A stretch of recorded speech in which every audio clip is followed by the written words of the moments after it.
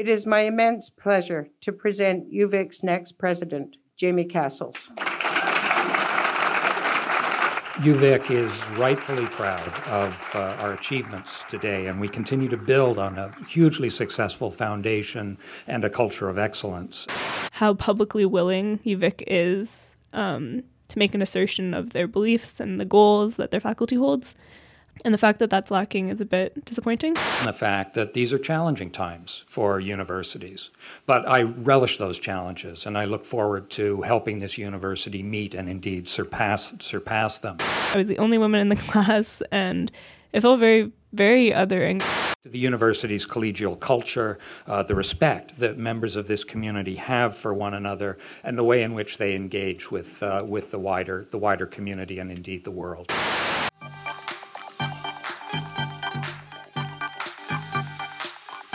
The University of Victoria prides itself on being dedicated to diversity and inclusion.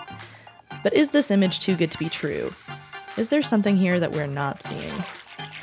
On this week's episode of Taking Up Space, we investigate the experiences of women in STEM. We would like to note that we use the language of women throughout this episode, but we acknowledge that the issues raised impact all gender minorities in STEM, as well as other underrepresented groups. STEM, that's STEM, stands for Science, Technology, Engineering, and Mathematics. And these fields are a vital part of our increasingly technological world. So, if the people who are building everything from banking and security software that we use to the medical equipment we rely on are a group of mostly white, cisgender, heterosexual, affluent men, how does that impact our lives? In huge ways, it turns out. So, we wanted to know what exactly UVic is doing and isn't doing, not only to get more diverse candidates in their STEM programs, but to keep them in. Just an introduction of myself? Yeah. Okay. Nicola is just about to graduate. Yeah. My name is Nicola Watts, and I am an electrical engineering student at UVic. I'm in my 5th year at UVic, and I'm going to be graduating this August. So she's had years of being othered and feeling out of place in engineering classes dating back to her orientation. And one of the courses that was required to be taken was Ender 130. So everyone takes this course. This required course covers professionalism, professional development, and behavior. At one point, we had a guest lecturer come in from the Equity and Human Rights Office on campus. And the focus of that lecture was male privilege, which I thought was quite a good lecture to have. Entering engineering, knowing the culture in school, knowing the culture beyond that in industry, and the statistics on that in terms of representation. This lecture started off as anyone would expect it to. It was talking about many different examples of male privilege. Like hiring practices that favor men or people who don't have the capacity to get pregnant, so companies don't have to deal with maternity leave. They talked about different ways in which language is used as well towards women. So how if you're a woman or someone who presents as a woman and you're speaking in a way that is, assertive, you might not be read as assertive like a man would be, but you would instead be read as bossy. And how there's many different ways in which language is kind of gendered along those lines, and how the connotation for women is negative when kind of performing the same actions that men would. So that was kind of all very interesting and insightful. Next, he moved on to talk about the use of language in terms of insults and how language is really gendered when it comes to insults. Insults that are basically only insulting because they're about women. You call someone a bitch or, any other language an insult. It's often insult because it's feminine. So there's many, many different examples you can think of that the negative connotation is due to the feminine connotation associated with it. All of this sounds wonderful. The university is providing this resource so that the entire class is being exposed to the realities of gender inequality. But then this class kind of derailed a bit, and there was a lot of hubbub from students, kind of some guys raising their hands and saying, well, when I get called a bitch, I am offended. And he was like, yeah, totally, but the reason why you're offended is because of this feminine connotation. And all these people in class were disagreeing, no, I get offended when I'm called a bitch because I'm being called a bitch. And it was just really clear that the like understanding was lacking. But the result of this was just kind of the whole class like laughing about the situation. After this, the lecture turned into a complete joke. It was like people laughing, and I remember sitting there and really just feeling like, wow, that whole lecture for so long was like very much speaking to things I know will impact me, and being kind of grateful that other people who are going to be working alongside me in industry later in my life were hearing all of that. It kind of turned to instead me being disappointed and seeing that a lot of people were like lacking maturity in addressing that topic. It was a bit disappointing. Yeah, I can imagine. Yeah, and it was, just like this kind of sinking moment. I remember sitting and like lecture was derailed. You could see that the lecturer was feeling a little bit unenthused with where the topic had gone, and looking around at myself, like around myself in this lecture hall. There was only a handful of women in the room, and they all looked around at each other. And it was just kind of a palpable feeling that I felt like in association with these other women who were just like, wow, this is disappointing. And, it'll only continue to be this way in school, in work, and so on. We wanted to learn about how this continues in industry. I'm Leanne Swain, or Dr. Leanne Swain, and I'm an associate professor in neuroscience, technically in the Division of Medical Sciences here at UVic. So we spoke with some women who have been working in STEM about their experiences. For example, I was at an Easter party last night, and one of the guests was like, there was a bunch of people who were from the same type of work.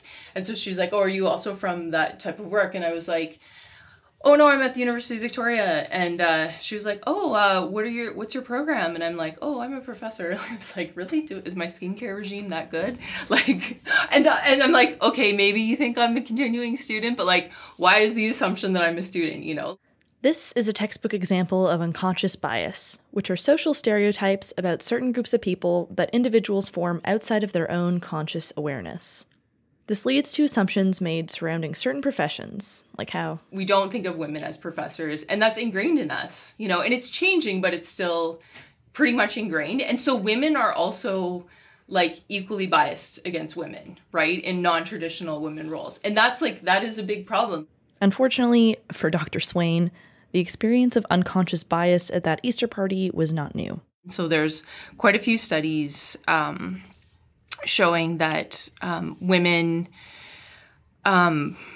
face a lot of unconscious bias in their opportunities in, to get to where, to even become a professor. So getting research positions and that sort of thing. And then once they're professors, getting grants and even like publishing, there's a lot of gender bias in science. I can't actually do anything to change those things. I think that's really frustrating. So I guess like frustration is one thing that you sort of face on a daily basis, I guess, that you sort of have to, I'm generally a positive person, and I think that's allowed me to, I do get upset about stuff like that. This is just the tip of the iceberg for bias, and it impacts women professors. So I think for women faculty, it's particularly hard, especially if you're like the only woman in a particular group of faculty, because you're constantly sort of experiencing this unconscious bias from your colleagues who it's not intentional, right? It's just, this is the way that we're raised, but you're aware of it as someone who's receiving it, right? Women professors don't only experience this from their colleagues. But you also are from your students. So students expect women professors to be nicer. They ask for more like leeway in, assignments and deadlines. And if you are a bit of like, a stickler for details, or you're not super motherly, that actually is like held against you. And there's very good data on, for like a specific example, very good data on student evaluations being highly gendered, and they're actually like super gender biased, and they shouldn't be used to evaluate women professors. So, and there's tons of studies just showing that there's different expectations from on male and female professors. There's actually different expectations for women in these fields. So it kind of comes at you from all sides, right? And then I think when one of the big problems is when you raise these issues or talk about them, there's a lot of gaslighting, like people don't want it to be a real problem. So like, is it really that bad? Or like, maybe you're just imagining it, or, you know, oh, maybe you just really look young, or like, there's always some excuse for it, but it's like, that doesn't really help, because sort of pretending like it's not a problem doesn't actually solve the problem, and it doesn't help with the frustration, and it's widely felt. Like, I think people sort of tried to not talk about it as a way to make it seem like it wasn't real. So, to recap, women professors are often affected by unconscious bias from colleagues and the broader scientific community, students who hold you to different standards than male professors, and then often are gaslit into believing it's not even happening. Working in STEM, all these things add up. I like the saying, it's like a ton of feathers still weighs a ton. And so if you have all of these things that are piling up on you, like, why would you stay? Like you were saying earlier, like, there's a lot of reasons. If you have a lot of reasons to go, like, what's keeping you around? Right? So what kept Dr. Swain going? I played rugby for a long time. Yeah. And now I lift weights, and I find that's really important. Like, I have, like, some days I'll be super frustrated and I'll be like, well, you know what? I get to bench tonight, and so I'm just going to focus on that. Splitting her life into two priorities gives her an outlet to manage her frustrations. So, I mean, that's my way that I've found works best in my life is, like, I've always been kind of dual focused. Like, I have two lives. One life is my, like, athletic life, and one life is my work life. And having those two, kind of like a balancing them out. So there's sometimes you'll have successes in one, and sometimes you'll have successes in the other, and failures in one and failures in the other has been a way that I balance out things and, like, disappointments and struggles that I've had, because I'm like, okay, like, I can't get too upset about this because that's going to affect my squats, and I really want to hit this number tonight, right? Which is one way to deal with it. It's just like, it's kind of a trick, but it keeps me physically fit, which, like, in a super stressful job where you're sitting a lot, like, I realized, like, you know, when I wasn't as focused on training as I am now, I was like, I don't think that I'm going to be able to continue on in this career for, like, my, you know, the rest of my life until I retire if I don't factor in some, like, more hardcore physical activity to deal with the stress, but also to deal with, like, being a healthy person, right?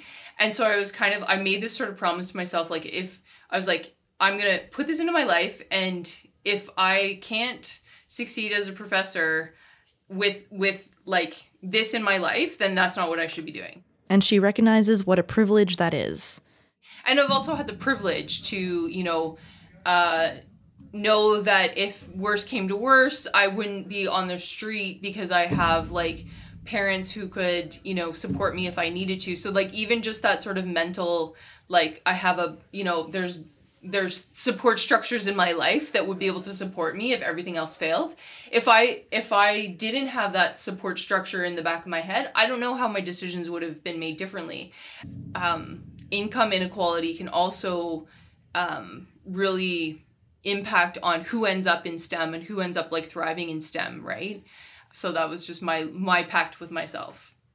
And it's helped keep me, like, sane in a lot of instances where I might have just gotten, like, super overly frustrated and said, to heck with this, you know? But instead I'll just go, like, squat it out or, like, bench it out.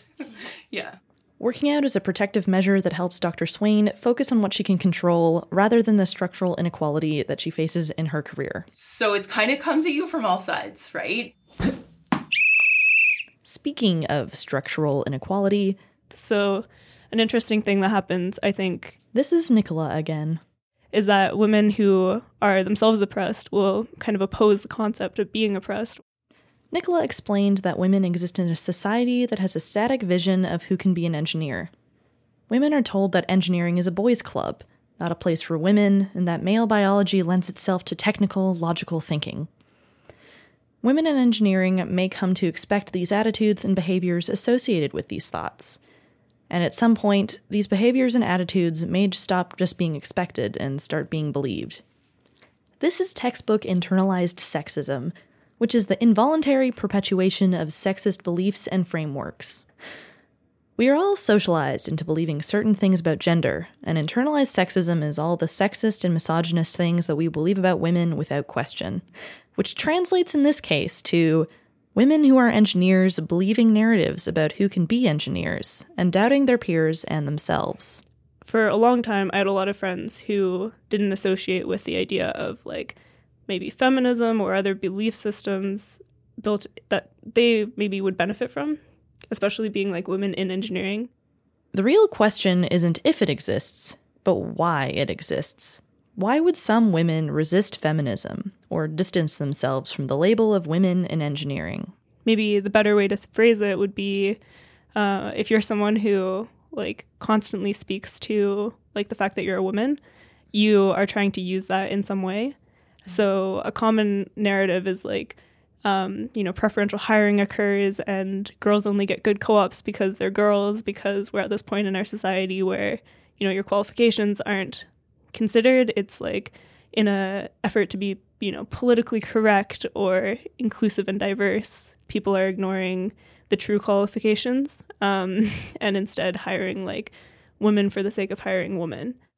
And people actually think that women get certain privileges in STEM, like choice co-ops, just because they're a woman. Some people think it's probably not due to your credentials or your qualifications. So I think one reason why women in engineering might be a little bit reluctant to super associate with the title of like a woman in engineering is because they just want to be an engineer. And to have anyone, whether it's men or women, be constantly pointing out the fact that they are not the typical archetype of what an engineer is, kind of challenges their ability to just exist as an engineer. So people think women get an easy ride in school, and something happened to Nicola where this became very, very clear. And it happened recently. Yeah, that was really recently. She was in a lab at UVic. So in my faculty in electrical engineering, there's not that many women. The UVic also doesn't release the exact specific enrollment rates, so I don't know the percentage specifically, but it's somewhere 10 to 15% women in my courses. So Nicola already knew she was a minority. One lab supervisor made sure she felt it too. So I was in a technical elective that had a lab component, and sitting down for the first lab with my lab partner and everyone else in this classroom, and the lab supervisor started talking a bit about what the year was going to be like in this course and his expectations of all of us, the expectations of the course, the project, and so on. But then things took a turn. The lab supervisor stopped going through the course outline and began just like speaking directly to me. The only woman in the class. He began talking about how he wasn't going to treat me any differently because I was a woman. I wasn't going to have any easier of an experience because I was a woman in his class. So not to expect that.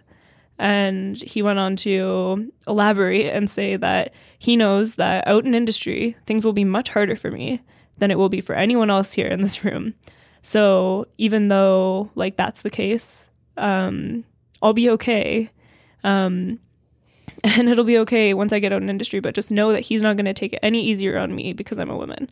And I was kind of like, okay, nodding along, and I could see my lab partner looking at me, and I could feel all these other people who like now were no longer receiving a lecture. They were just listening in on what was a one-on-one conversation between me and this person. And totally unwarranted. I hadn't spoken to this guy beforehand. I didn't know him at all. A lot of things about that experience were pretty bewildering, but one of the most confusing things about it was this idea that that was even wanted by me, that like I wanted him to affirm my ability to go out into the workplace and do well. Like it was coming from a nice place, but it was funny because, I know that of myself. I don't necessarily gain a lot from having someone publicly make these assertions, especially when he doesn't know me, Mm-hmm. He doesn't know the quality of my work at that point. He doesn't know my technical knowledge or my competence in any way. So though it's nice that he kind of was generally asserting that he believes that I would be okay out in the workplace, what he might have just been saying was, I believe that women can be competent in the workplace, which is a bit of a funny statement to just make spontaneously. Nicola doesn't think that this instructor was intending to make her feel uncomfortable. But what is clear here is that there's a lack of knowledge around how to interact with women in STEM. We talked with another professor about this as well. My name is Dr. Stephanie Willerth, and I'm a Canada Research Chair and Associate Professor of Biomedical Engineering here at the University of Victoria. I also direct our undergraduate program in biomedical engineering and our Center for Biomedical Research. We asked Dr. Willerth, why do you think engineering specifically has difficulties with diversity as opposed to a different field? This is actually a really interesting question to me. I do believe that engineering has an advertising problem where we aren't good at promoting ourselves to the general public. Even Dr. Willerth was reluctant to associate with engineering initially. I didn't want to call myself an engineer for the longest time. And I think I finally filed the paperwork 2 weeks before graduation to get my full 2 dual degrees in biology and chemical engineering. For most students, the path to becoming an engineer relies on decisions made years before most people are even thinking about engineering. One of my colleagues, Dr. Mary Wells, who's now the Dean at Guelph, but before then she was the Dean of Diversity at Waterloo, she did a big study on this. And one of the biggest factors about whether or not someone, even in high school, goes into engineering is the quality of your physics teacher, which is one of those things that should not be determining who goes into a field. And so we're working to change some of the admissions requirements just so we can get a broader pool of applicants even coming in. Because if you're losing students based on choices they've made in 10th grade, it's not helpful. Family support also influences the choices of young adults in picking their path.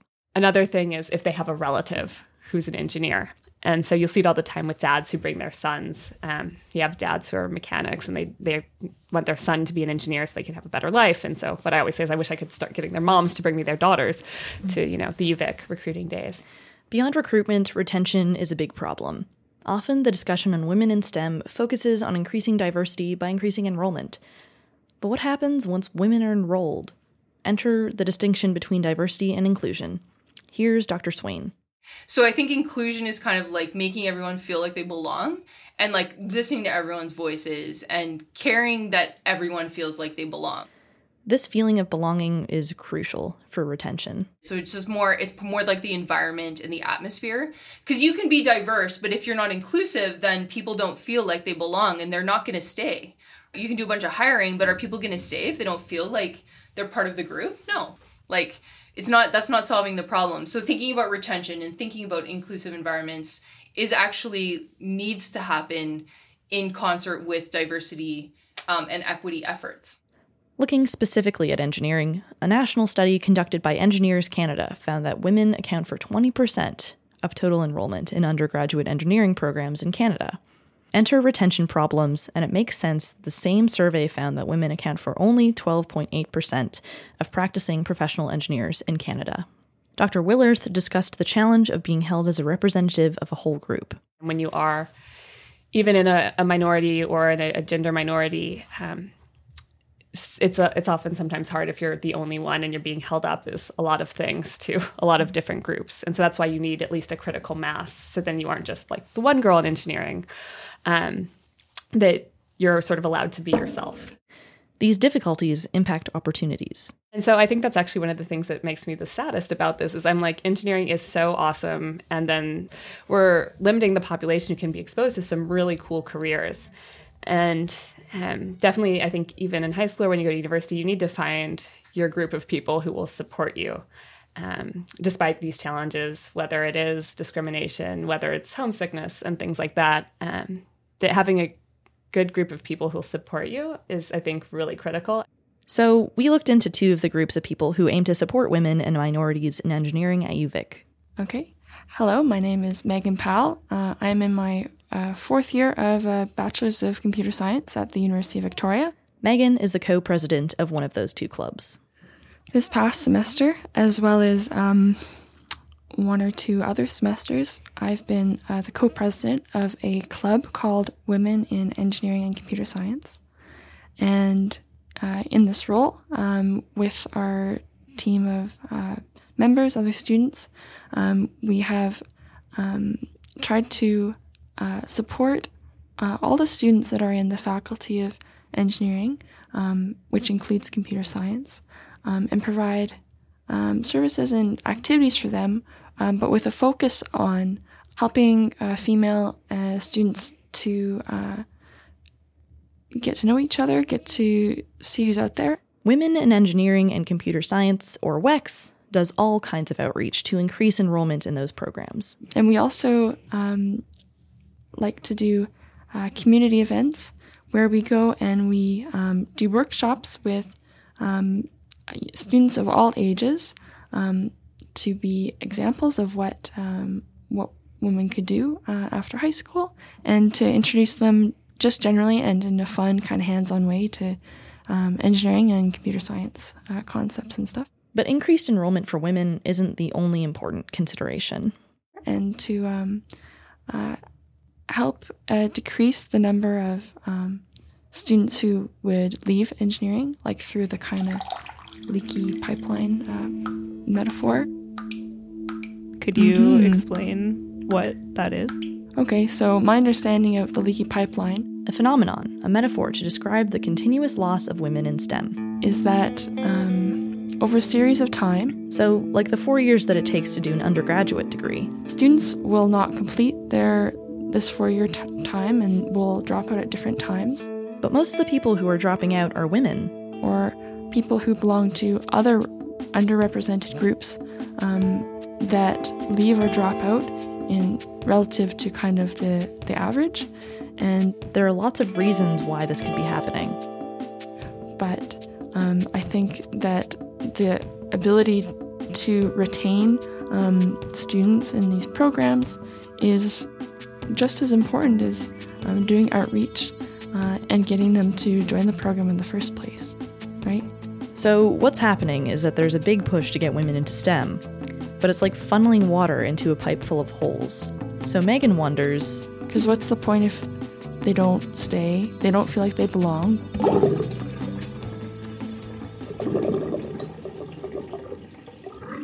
But the important thing is to encourage people and support them, like regardless of what they sort of think is going to happen, if that makes sense. so this once again brings inclusivity into the conversation.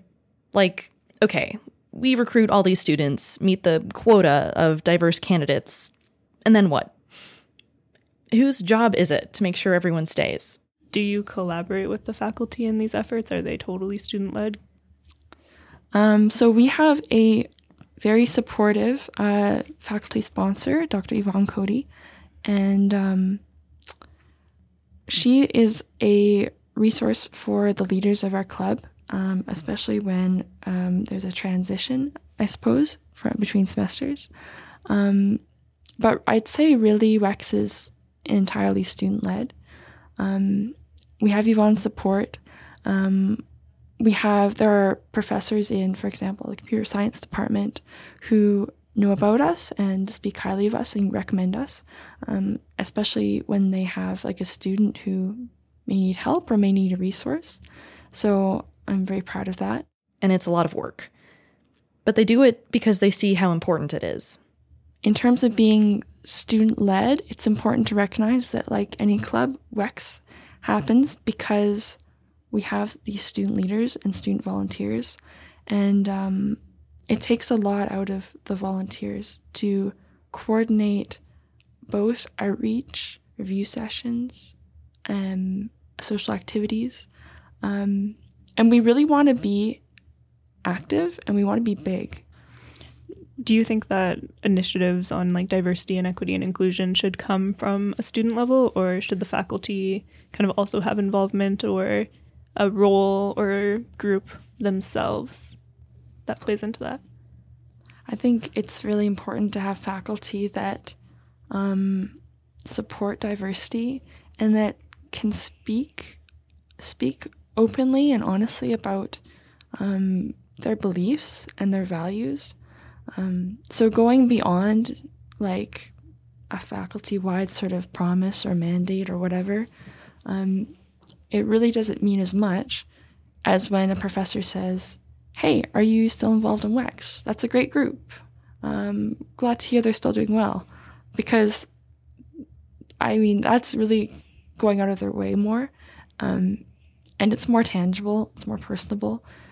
I think there are a lot of elements of being at university that you see and you think it's just sort of, it feels official, it feels sterile, it feels like it's a rule or a procedure, and that people in certain positions, like their jobs, just have to follow them. Like you don't maybe really know what they think or whether they really care. I think it's really common for diversity, what's the word? For like inclusion practices to be an afterthought.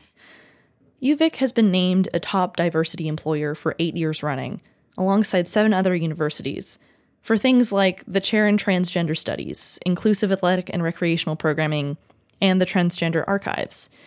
But these accolades aren't awarded for work in the Faculty of Engineering. So in that respect, I think that there are many students who are active in trying to foster diversity and inclusion. So I think perhaps the faculty or staff would maybe need to sort of step up to that same prioritization. So what is UVic doing, if anything, to make that happen with respect to STEM? We learned of a committee that exists within the Faculty of Engineering. It is called the Advisory Committee on Equity, Diversity, and Inclusion. We asked Megan about it. So had you heard of it ever before? I don't think so, no. We found that many students were unaware of the existence of this committee. Online research yielded no further insights. The goals of the committee or its membership were not to be found. Our assumption is that the committee aims to promote equity, diversity, and inclusion, specifically in the Faculty of Engineering. And if this committee exists with the goal of promoting equity, diversity, and inclusion, but is not publicizing the undertakings of the committee and how they're contributing to those goals, how can we be sure of their efficacy? This is Nicola again, talking with Megan. You know, I think it's important to have groups like that from the faculty. Mm-hmm. But I think it's also important to know what they're doing. What do you think in terms of transparency? What kind of transparency do you think like this advisory committee should have? Okay, well, it sounds like there's been inactivity. I would appreciate for the dean's office or the associate dean, like, just be candid. If you haven't had any meetings, if you haven't done anything in the past little while, just tell us. That's fine. It would be a shock to hear that a group of faculty had been meeting as recently as this past semester without the involvement of LTD, Leadership Through Diversity, ESS, the Engineering Student Society, WEX, Women in Engineering and Computer Science. Because my perception is that this, ultimately, the goal of this committee is to better serve students, right? I mean, perhaps student and staff inclusive, okay, but if you're not talking to your student leaders, I think that's an oversight. But on the other hand, you know, if they haven't been meeting, they're going to have to remedy that soon. Nicola had noticed that other universities like UBC have public statements about the ways that they promote equality and diversity in their programs, and UVic didn't. That was until 6 days before this interview took place. I received an email which says, announcing the new Equity, Diversity, and Inclusion webpage. So the email reads, the Faculty of Engineering is pleased to announce that its new Equity, Diversity, and Inclusion webpage is now available. Yeah. We invite you to tour this webpage and discover resources that you may find helpful. Feel free to use the feedback form to let us know what you think. We also welcome suggestions about other resources you would like to see included. Thank you. Advisory Committee on Equity, Diversity, and Inclusion, Faculty of Engineering. Megan hadn't yet seen this, so Nicola... but here, I'll show you the website. Yeah. So, here we are. Megan was browsing the new website and then noticed a pretty big oversight. One thing I would like to direct your attention to is down here they have links of interest. Oh, no. And if you go under women, do you see any major omissions? Yeah. They don't have anything from us. Us being WEX. So this is kind of just an interesting little side note, is like, so I guess some work is being done, but... Just contact us. We check our email. Our email is wex.victoria@gmail.com. No caps. Lowercase. Yes. No special characters. Yeah. So I guess, how do you, how does it feel? It feels like So I know that there are people who know WEX is active. So why don't you contact us? We're not one of those clubs that is inactive right now. And yeah, if you want our email or our website, just ask us. She expects more from the faculty groups that are supposed to have the same goal as student groups. We need to hold each other to a higher standard where we always have communication between the faculty and the student organizations, the student leaders, the student groups between each other, so that we don't have these, frankly, abstract web pages. Yeah. The goal of our clubs is not to generate... the goal of our clubs is not to be used for publicity by the university. We are here to support students. We're not here to get humanitarian awards. And I feel like if people don't talk to us, if the faculty don't talk to us, then when you go and you talk about the work we've been doing and you talk about how diverse your student clubs are, it's just hollow and it's not from the source. One thing that Megan thinks they could do is be honest about the circumstances and address the issues of inequality by facing them head on. I would say all university students, either they themselves have been very anxious at some point, or they know someone, or they've watched someone in their classes eventually stop coming and drop out. Everyone has worries, and no one really knows if they're going to succeed. So why don't we talk about that and address that most people in computer science don't know where they're going to go and are desperately trying to get validation that what they're doing is right, that they belong there. So even though it's just easy to say, well, people should just figure it out. It's like, no, we're going to help them and we're going to change things from how they used to be. Women in engineering and computer science tries to be as inclusive as possible, but Megan feels like people make assumptions about what they do just because of their name. So who is making space for other minorities to promote more diversity in STEM programs? There's a group for that too. I feel like it's important to represent like LGBT in kind of leadership roles and have someone to like look up to a little bit, and so trying to take that. So the themes that you would notice were that a lot of people in the LGBT community, or just like minorities in general, weren't represented through like leadership roles in engineering? Yeah. Also that there just wasn't very many of us. That is the president of Leadership Through Diversity. My name is Mitch Stevens. I started engineering at UVic in 2014, and I'm on my very last semester of electrical engineering. We promote all kinds of diversity within engineering, whether that's increasing like LGBTQ in presence, or women in engineering as well, and gender minorities. So we also provide a sense of community for the LGBTQ students and gender minorities, and we're doing this through kind of events and programs that we host. Leadership Through Diversity, or LTD, is the UVic chapter of ENGIQueers Canada, which is a national organization that advocates for the inclusion and support of LGBTQ+ students in engineering. But LTD has had the same issue as WEX between faculty and student-led groups. Have you run into any sort of roadblocks in terms of like either recruiting people or getting like funding from the campus? You know what I mean? Like, yeah, so most of the events and programs that we put on are like student run by members of LTD. But we have had a little bit of difficulty in the past with faculty members. Like not me personally, the club kind of elects a new president per semester. But I know past presidents that say that there's like a little bit of a disconnect between the faculty and the students maybe. Through the group, Mitch says that they've been able to work on meaningful projects, like hosting weekly hangouts for queer students, fundraising for Trans Lifeline, and hosting mixers for gender minorities in engineering.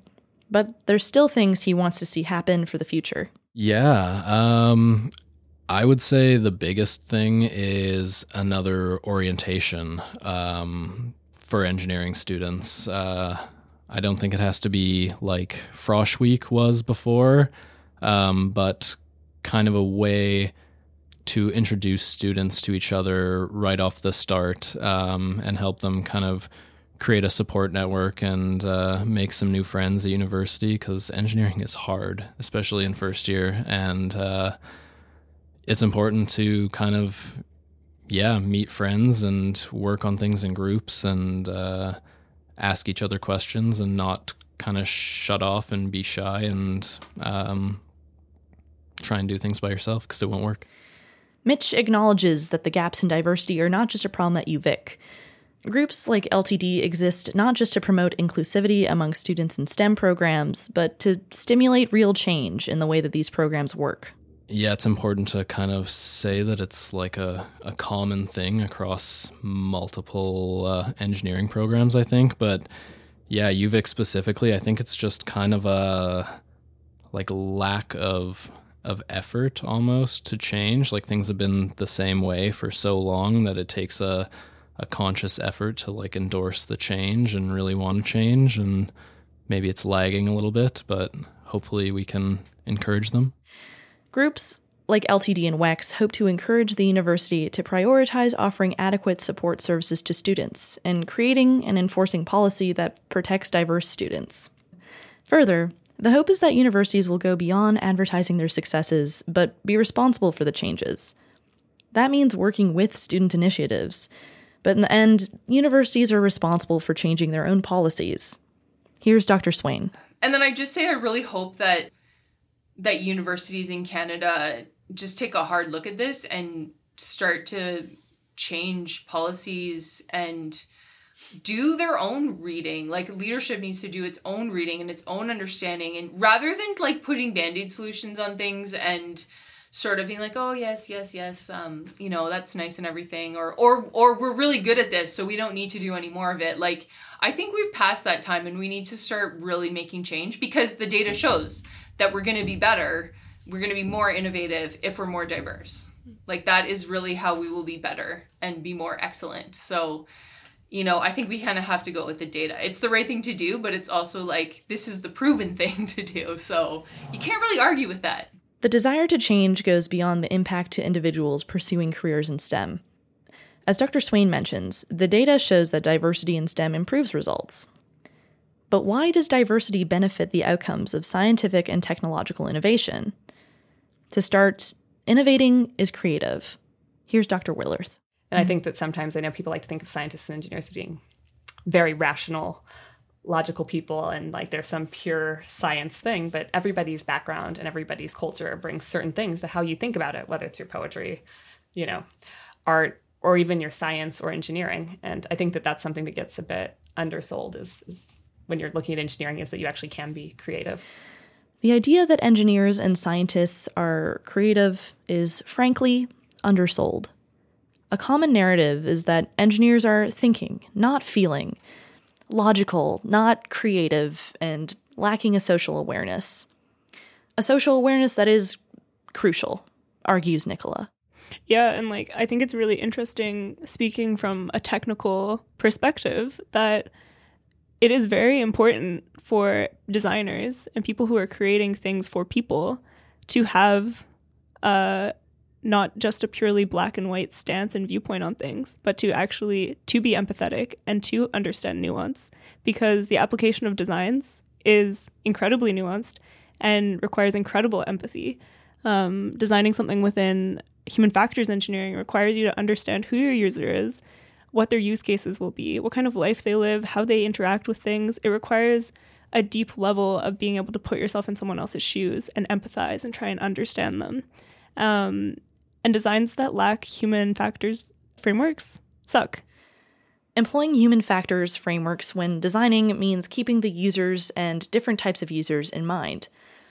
Designs that are only made with some users in mind can yield fairly severe oversights, making designs that do not work for groups of people. Yeah, so some like very common, kind of commonly referenced examples are like the first digital camera. Historically, film photography had calibration conducted using a white test model. Film was optimized for white skin. When digital cameras were being developed, they mimicked the principles that shaped film photography. Sensors search for something that is lightly colored before the shutter releases.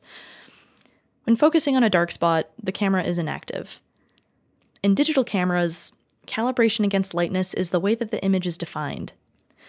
This means that cameras are less effective at capturing images of people of color. Why was this the case? Because the people designing, developing, and testing this technology were largely white.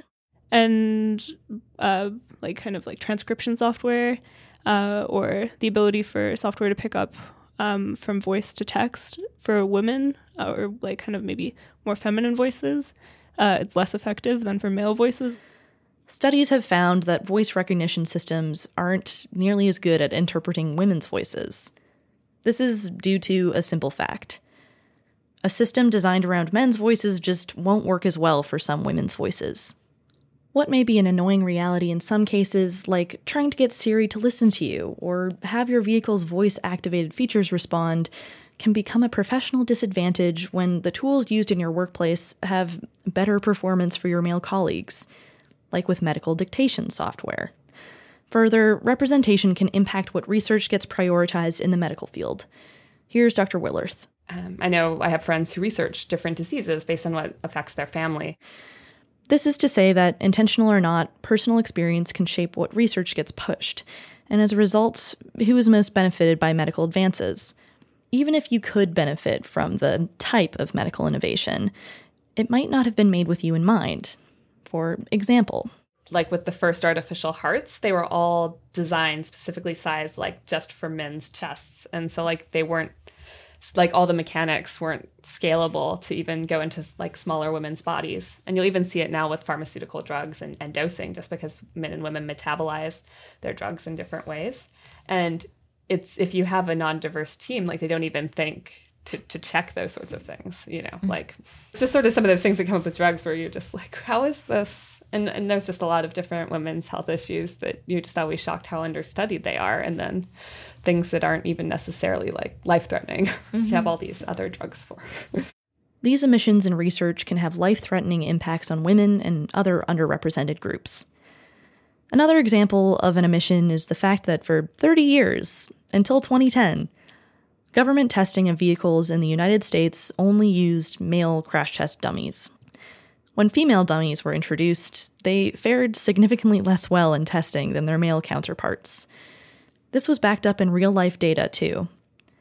A 2011 study by the University of Virginia's Center for Applied Biomechanics found that female drivers in actual collisions had a 47% higher chance of serious injuries than the male drivers in comparable collisions. That difference increased to 71% for moderate injuries. So there's a lot of ways that, you know, by being a minority represented in who is designing the things we use, we suffer for it in the long run. Like everyone who is not well represented at the table when a product is being designed will suffer later on when they have to use that device because their perspective was never A, understood, or B, considered. And that's unfortunate. The impact of diversity on design shows the importance of groups that represent and advocate for minorities. They do not just benefit the people who they represent. Building diversity, inclusion, and equity into the system in tangible ways that address things like misogyny, transphobia, and racism benefit everyone. And Nicola thinks that having more diversity in STEM means that people can draw more on lived experience, rather than relying on a set of rules that don't necessarily align with our changing values around technology. When it comes up about like encouraging more women to get into engineering specifically, or just diverse people in general, the assumption is that they're not currently getting into engineering because their grades aren't as good as their male counterparts, which I would argue the accuracy of. But beyond that, it perpetuates the idea that the only factor that should be assessed when looking at engineers is their grades. And I really disagree with that, because we have the situation, which is engineers are held to ethical standards. They are people who will inevitably need to be acting according to, ethical lines.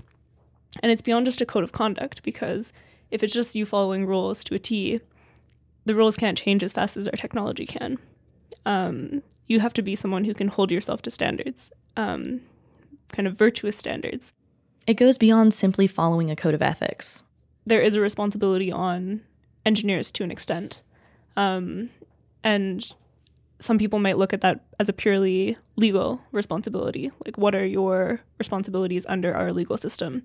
But I think if you ensure that you are training people who are, empathetic and ethically minded on a broader scale, you might not have to worry so much about what your laws say, and you'll instead know that you have designers and people with the knowledge who can also incorporate kind of value-laden design work, and that's really important too.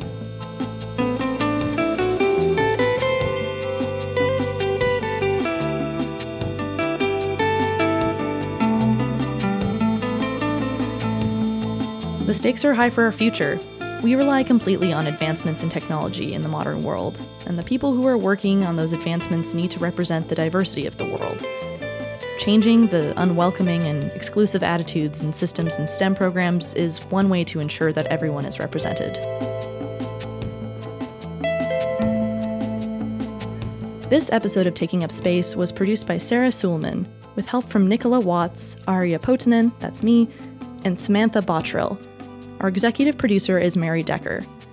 This program is made possible by the Community Radio Fund of Canada. If you like what you've heard, don't forget to subscribe, rate, and review wherever you get your podcasts. Hey, give me your ear. Let's pull back the curtain for a minute and check out behind the scenes of CFUV's podcasts.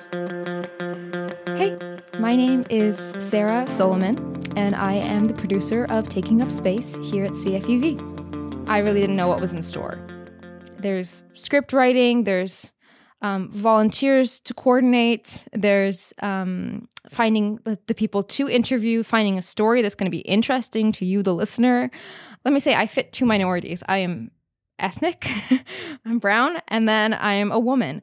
So definitely I've faced a little bit of prejudice in my life, but these were still really heavy topics, sexuality, gender, race, class, religion, all these things that make up intersectional feminism. It's really difficult to approach, and I think that's why a lot of people don't get into it. A lot of people stray away from those really heavy topics because there's so many places to say the wrong thing, to do the wrong thing, even if you are well-intentioned and you want to help. So my goal for these podcasts that we created was that they were really accessible, that anybody could come in with any background of knowledge and really get to take away something once you've listened to the hour. But I've met so many people through this podcast that have worked their way through like the big points, and now they're really finessing their opinions on these topics. And you get really nuanced, really intelligent conversation that I definitely learned a lot from. I never considered myself an ignorant person, but I learned so much through these interviews that we did and these stories that we told. So that's another thing that I didn't expect, especially I've lived in Victoria my entire life and I've never seen a lot of crazy stuff that happens. So I was hesitant about really focusing on Victoria and its residents because I was thinking, what stories do we have to tell? And let me tell you, there are stories and then more stories.